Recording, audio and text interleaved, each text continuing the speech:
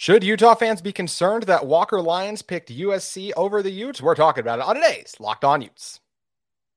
You are Locked On Utes, your daily podcast on the Utah Utes. Part of the Locked On Podcast Network. Your team every day.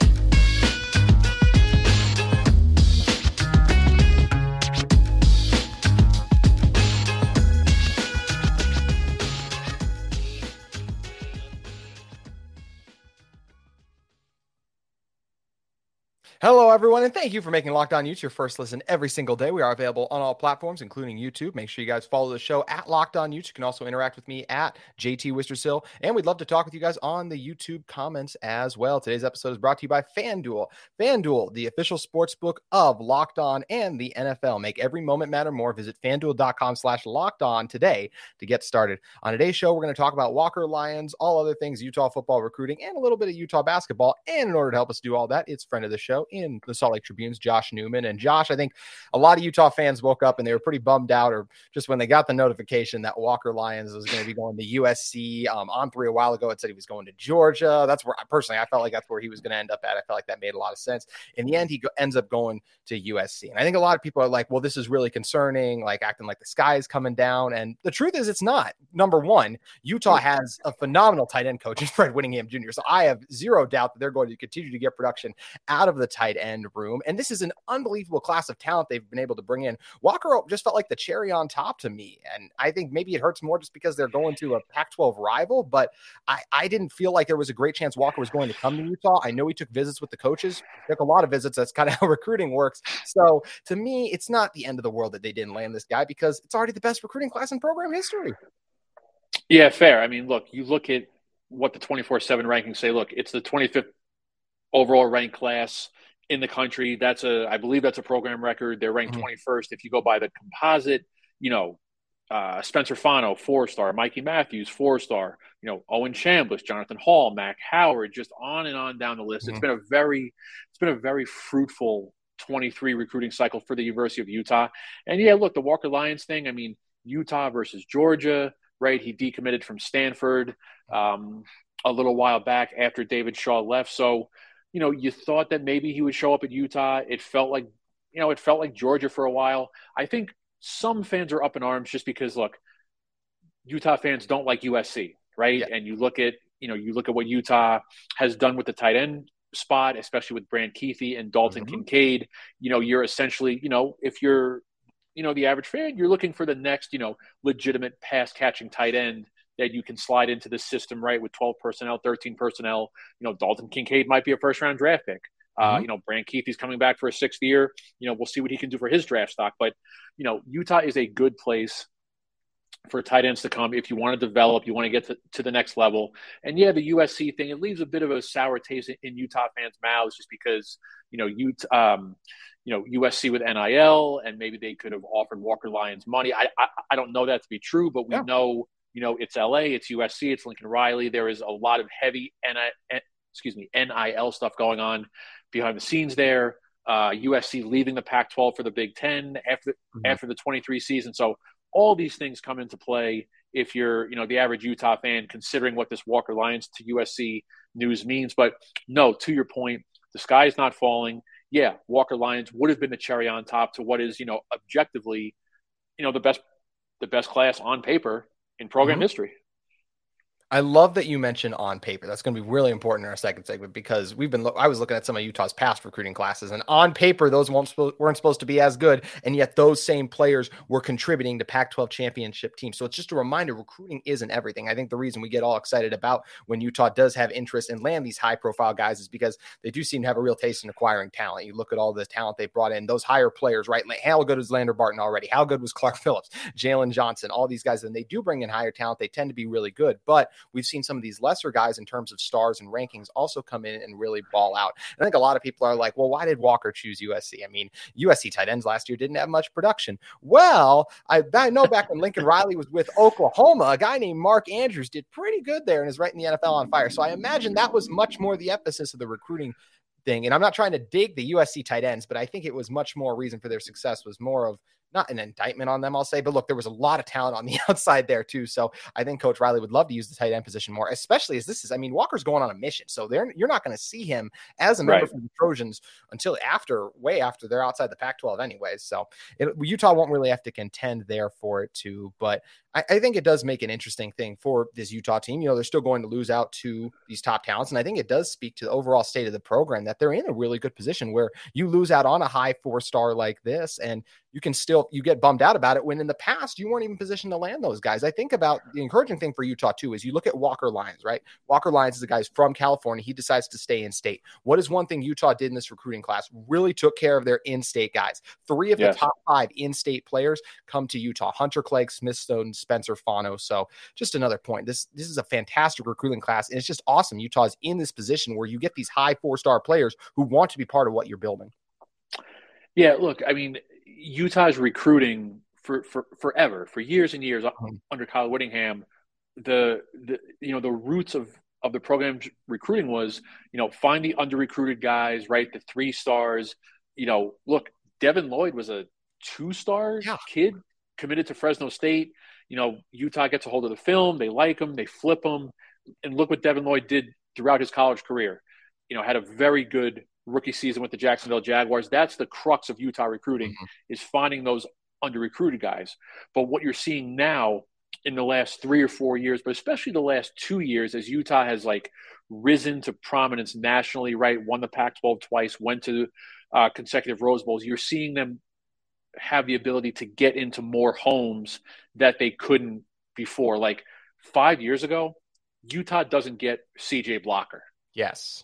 5 years ago, Utah does not get Spencer Fano. In-state kid, I understand, but a talent of that caliber, they were not getting that kid. They were not getting in the living room of Spencer Fano 5 years ago. So, again, as long as Kyle Whittingham is here, the crux of the recruiting is still going to be the 3-star guys, the under-recruited guys, seeing them, projecting them, turning them into players, but more so you're seeing some of these 4-star kids, commit, or at the very least, in a case like Walker Lyons, Utah getting in the mix for a high 4-star kid. Might not get them all. Of course, you're not going to get them all. But the point is, you're in the mix more now. Your name is out there more now. Kids want to learn about Utah, want to be recruited by Utah, and I think that's the point. That's where Utah's recruiting has kind of come at this point.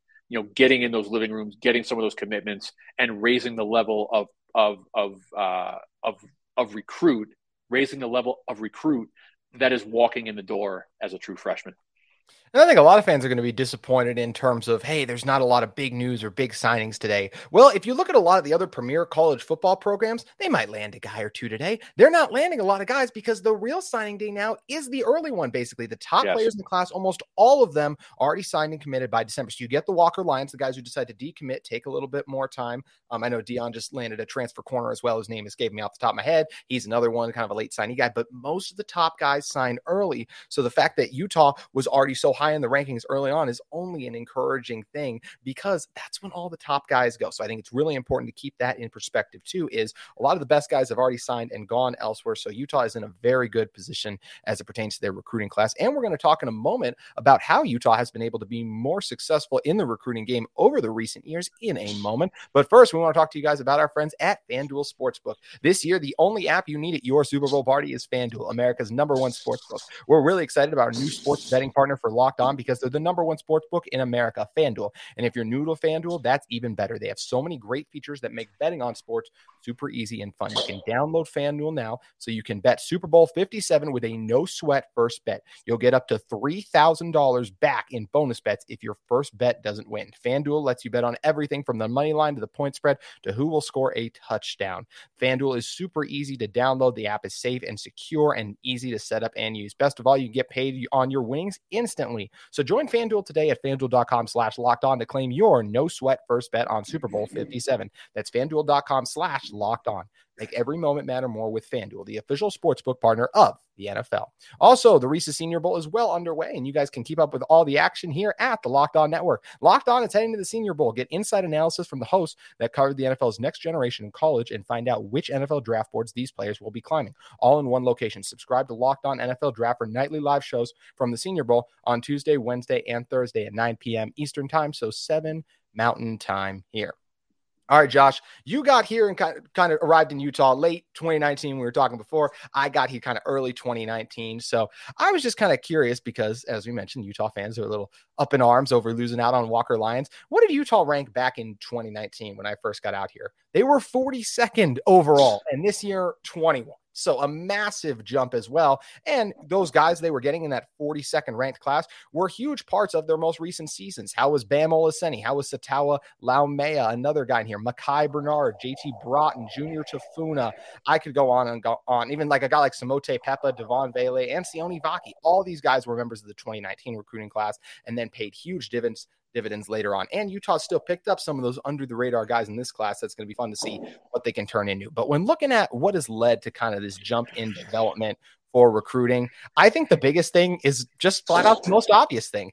You can win at Utah. You can win back-to-back Pac-12 championships. It wasn't a fluke. This is sustainable success. And now you're seeing a bump in recruiting because of it, because guys know they can come here and they can win. And especially with the college football playoff expanding, you're going to have a chance to get into the CFP. Yeah, no, I mean, that's the obvious first thing, right?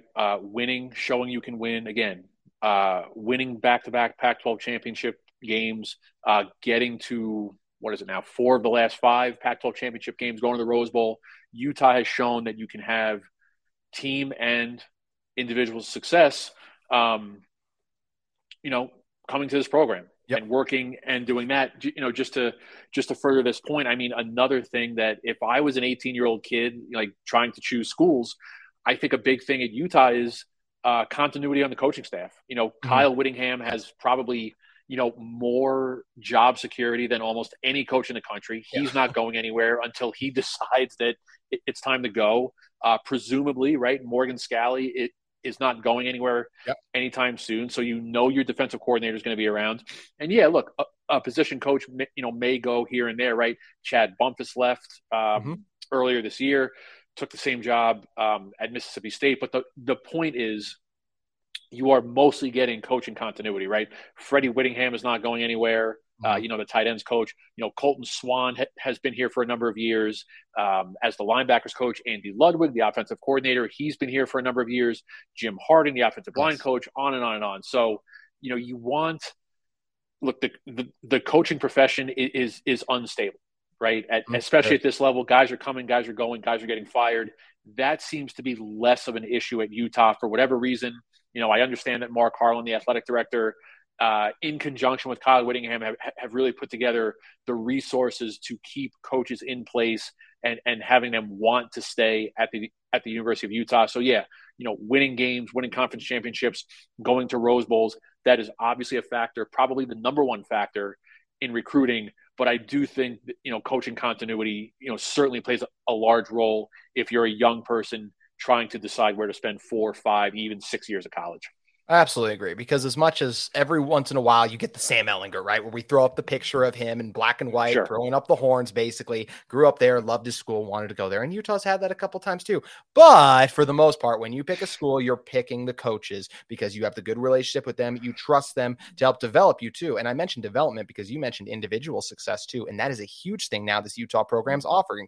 Clark Phillips, Jalen Johnson, you just mentioned Dalton Kincaid too. If you're an elite player, what can you do? You can come to Utah. You can play early, something Ohio State, Georgia, Alabama, other schools won't offer, and you can get developed while also winning to become a first-round draft pick or just a high draft pick, which is something all these guys, they dream of playing in the NFL. They dream of playing college football, and they dream of playing in the NFL. So it's a big thing for them, too, that they can come in with a coach they trust and work with them to develop their skill set to put themselves in the best position to have success at the NFL level. Good point. I mean, I have nothing to add. I mean, that was pretty succinct. That was well said. I have nothing to add to what you just said. I'll take it, honestly. I appreciate it. Thank you. But I think one of the interesting things is you mentioned, because we talked about Kyle Whittingham. He is very, very, very secure in his job status. And one of the things that's interesting is, you see places like Iowa have been teetering in the past few years. We saw TCU had to make a coaching change from their longer tenured head coach in order to get to the position they just got to with Coach Dykes. Right. But Kyle Whittingham has been able to navigate that and been able to make the changes. And yes, Utah's been winning, but why do you think he's adjusted so well to the times? Yeah, that's interesting. And I've written that a couple of times, just, with his age. I think he's 63 now, 62 or 63. Look, his football youth goes back to the 70s and the 80s when, concussions were not a concern. Yep. And mental health was not a concern. And all of these things that are prevalent now in the late 70s and the early 80s into the mid 80s, right? He had a cup of coffee in the NFL during the 87 strike season. Those things were not prevalent at all at any level of football. And I think the big thing with Kyle is, as you said, look, he's been willing to adapt to the times, right? We all know the story about, Jalen Dixon had some issues in his personal life, left the program, wanted to come back, talk to Kyle. They got him some help. And Jalen Dixon thrived, right, for the final, what was it? 2 seasons of his career.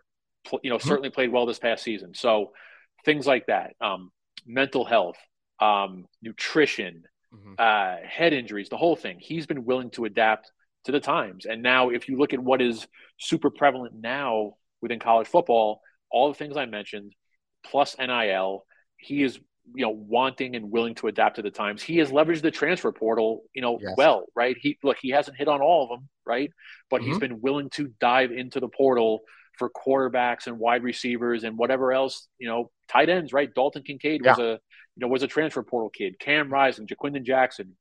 I understand that Charlie Brewer did not work out here, but at the time, getting Charlie Brewer was a massive get at the time for Kyle Whittingham. So just his willingness, given again, his age, his experience, what football was like for him as a teenager and as a young adult, his willing to adapt to the times is a wildly underrated reason why Utah is in the middle of something of a golden age, right? With all the winning and the conference championships, I don't think he's gotten enough credit for the job he's done adapting to the times, quite honestly.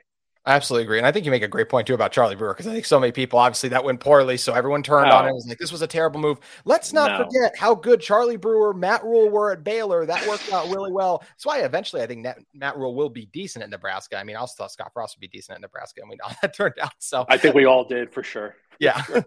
So it'll be interesting to watch and see all that. But either way, this is a Utah team that has used the transfer portal, adapted to the way you work with kids and recruiting now. And it's been huge to their success. We're going to talk about some recent success for the Utah men's basketball program in a moment. But first, I want to talk to you guys about our friends at Built Bar. If you're looking for a delicious treat but don't want all the fat and calories, then you got to try a Built Bar. We just got through the holidays, and I know my goal is to eat a little healthier this year. If you're like me, where you want to be eating healthier and you don't want to compromise the taste, then man, I've got just the thing for you. You got to try a Built. With Built, healthy is actually tasty. Seriously, they're so delicious you won't think they're good for you, and they're perfect for your New Year's resolution. What makes Built Bars so good? Well, for starters, they're covered in 100% real chocolate. That's right, real chocolate, and they come in unbelievable flavors like churro, peanut butter brownie, and coconut almond. You guys can also head over to your local Smith's or Sam's Club and pick up a box of Built Bars today, or you can just head over and order one at Built.com.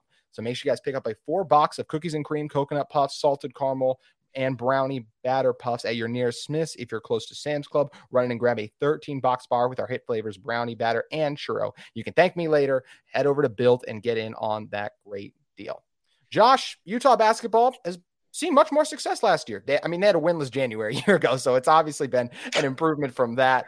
And this right now, they've been really good. They're fourth in the Pac-12 standings. They've been as high as 2, I want to say, at one different point, depending on how things break out. But it's changed. Things have changed a little bit as of recently. Look, 15-8 overall, still very good. It's having a strong season, ton of success, and credit goes to Craig Smith, his staff, Brandon Carlson's development, Gabe Madsen, Stefanovic, the jumps they've taken in the second year with the team, bringing on young, exciting freshmen. But I think there is a little thing that's reminding me a little bit as everyone kind of got swept up in how good is this Utah team? Are they one of the 4 best? Can they contend for a Pac-12 championship? And look, maybe in the regular season, they'll finish as one of the 4 best.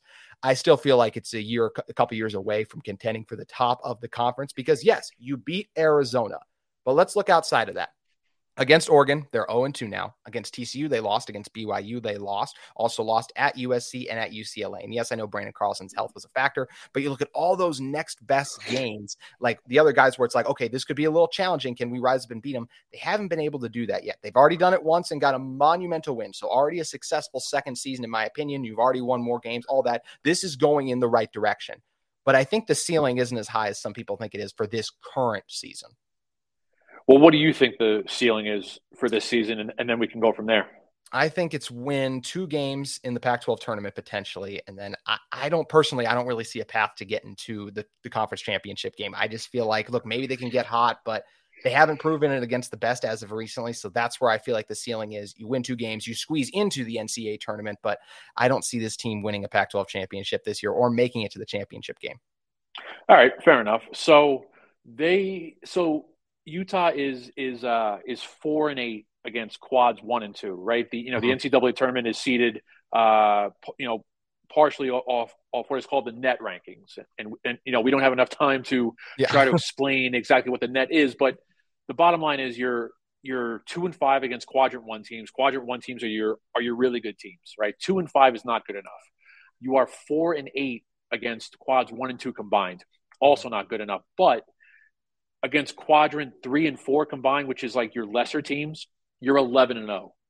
So what that tells me is you don't have enough wins to be in the NCAA tournament as it stands right now. But the fact that you have not lost a quad 3 or quad 4 game, that means that you're still in the mix because you don't have any bad losses. Metrics wise, they don't have any bad losses. So this is what we're looking at, right? You're 15-8 overall. I rattled off what the quadrants look like. If they beat Stanford Thursday and they beat Cal Sunday, you're 17-8 overall. You're 13-0 against quadrants 3 and 4. The final 6 games, everything is still in front of you. That's true. If you win both these games this weekend. Now, look, you have to play Colorado twice. You have to play Arizona. You have to play Arizona State. You have to play UCLA. You have to play USC. There is not a gimme in there. Yeah. But if you win both these this weekend, those final 6 games offer you the opportunity to get back into the NCAA tournament bubble mix. All right. They're kind of one of those, they're not next 4 out. They're kind of beyond that next 4 out situation, but opportunities are coming. Now, in terms of what the ceiling is, based on everything I just said, you can still get to the NCAA tournament. That is not dead yet. It seems unlikely, admittedly, but that is still a possibility. Now, in terms of the Pac-12 hierarchy, I would definitely tend to agree with you. Yes, they beat Arizona. Everything clicked. Something special happened that night. They have not been able to replicate something like that since, right? As you said, lost to UCLA, lost to USC. We're going to see what happens here. But if you can finish in the top 4 and you get a bye through the first round of the Pac-12 tournament, it's all about matchups. I mean, can you win 1? Yeah. Can you win 2 in Vegas? I think that's asking a lot. Yep. But let's see what the matchups look like. Now, I would also call this second season under Craig Smith a success. But, I find myself going back and forth. It's like, look, I definitely said and wrote during the preseason, like, if you can get to like 16, 17, 18 wins, maybe be flirting with the NIT in a vacuum, I thought that would be a successful season. But then that math probably changed after they beat Arizona, right? The expectations maybe changed. If you get to the NIT and you're able to host 1, 2, even up to 3 games, if things break right, I mean, you have to call that a successful season. And, where we stand now, Utah is almost assuredly going to the NIT. It would take a complete collapse for them not to get to the NIT. So barring something crazy, like, they are going to the NIT. And I just think after the way last season ended and who left and who came in, you have to call this season a success. And if you want to call it a little bit of a disappointment because you couldn't replicate the Arizona win, or you couldn't build like full momentum off that. I completely understand that, but brass tacks, like, it's been a successful second season. I don't really think that's up for debate. Absolutely. And I think you make a great point of how everything is still on the table, because even though they haven't gotten those wins against some of those other teams, those quad 1 and quad 2 teams, those are still available for them potentially on their schedule, with a couple of those ones coming at home. This is a Utah team last year that had a chance at the buzzer to go to overtime with UCLA at home. Yeah. They're going to get the Bruins and the Trojans coming to town this time around. They're going to take on Arizona again, Arizona State. You mentioned Colorado too. Lot still on the table for this Utah basketball team. And Josh, before we get you out of here, it is just in a good position, this Utah basketball program now, because of some of the adjustments and the things it feels like Craig Smith has done. I feel like the reason this year's team is having so much success is that blend of the veterans. Best we've ever seen Brandon Carlson. You get leaders on the floor like Marco Anthony, Raleigh Wooster in their second year with the team. And you also get some of the younger guys like a Stefanovic, like a Madsen, who have just developed a little bit more from the previous season and taken some of those steps just in the process of their development. That's one of the things that's led to the growth of this team for me. But in terms of what Coach Smith has done, or if he's done anything differently, what do you think the reason this team is having more success, at least in his second year tenure? Again, guys left after last season, new guys came in. I think there's more of the right pieces that Craig needs to employ what he wants to do. Specifically, this is a much more willing team in terms of defending out on the perimeter, in the interior. So a lot of willing defenders. They're doing a much better job on the boards. I mean, last year's team got crushed on the boards a number of times. I think collectively it's a much better rebounding team. And yeah, look, in terms of field goal percentage defense, 3-point field goal percentage defense, this is a top 10 team nationally in both of those categories. Their rebounding margin, I haven't looked at it in a while. I believe it's top 25 or top 30 nationally. So those two things, defending and rebounding, that's going to win you a lot of games. I think the one glaring deficiency is just there's a lack of consistency in terms of shooting, being able to knock down the perimeter jumper. Yeah. I mean, there were a few losses that stand out where, like, God, if Madsen could have hit a couple more jumpers, if Stefanovic, could have done some more damage from the perimeter, I mean, they would have beaten Mississippi State on a neutral floor in Florida. The game at USC, I thought Brandon Carlson was terrific at USC, but he got no help from anybody. Madsen shot terribly. Stefanovic shot terribly. Marco Anthony will exact all down the line. So, that kind of, look, we're 23 games into this thing, right? Like that end of things, right? The offensive end shooting, that kind of is what it is at this point. So, defense and rebounding will pull them through a lot of nights. But as you start to look at the off season, right? The nature of the sport, more guys will transfer or graduate or whatever. They need to find new pieces to fill those holes. You have to find some more offense. Like, I don't know what they're going to do. Craig is unafraid to hit the portal if need be, right? But you have to find some more offense, because you can't have some nights like at USC where Carlson's scoring like 25 on 9 of 13 shooting, playing out of his mind, and just have nobody helping him. You just can't. If you want to take a step forward, if you want to be considered a Pac-12 title contender, you have to find more offense. You absolutely do. And I think one of the things that's crazy is, I think if you told almost everyone going into the season that Mike Saunders would just really not be involved in the rotation at this point, or just putting up the numbers he's putting up, I don't think anyone would have thought that Utah basketball would be having this kind of success. Because I know, at least me personally, and a lot of people thought he was going to be a big part of it. So it's a testament to the growth and development of this team overall, that they're in this position, and it's going to be a lot of fun. And hey, Utah fans, I mean, if you want to see this team accomplish those things, come into the game, support this team. It's been a much better home court advantage for the Utes this current season. So come out to some of the games, see some of these tough matchups the Utes have coming up, because I'll tell you one thing, I think it's going to be a great game. And Josh, if people want some more Utah basketball and Utah football coverage, where should they go look at? Appreciate that, man. My Twitter handle, as it says on the screen here, at Joshua_Newman, links to all the coverage, basketball, football, or you can support the Salt Lake Tribune, sltrib.com/sports. Make sure you guys head over there. Big thanks to Josh, as always, for joining us. If you guys are in the market for a second listen every single day, we recommend you check out the Locked On College Basketball Podcast. It's a brand new podcast with Locked On College Basketball, where you have experts Isaac Shade and Andy Patton bringing you everything you need to know on and off the court. Plus, you're from big name experts, coaches, and players throughout the basketball landscape. Locked On College Basketball, available on YouTube and wherever you get your podcast. Big thanks to Josh once again for joining us. That's going to do it for today's edition of Locked On Utes, but we'll see you tomorrow.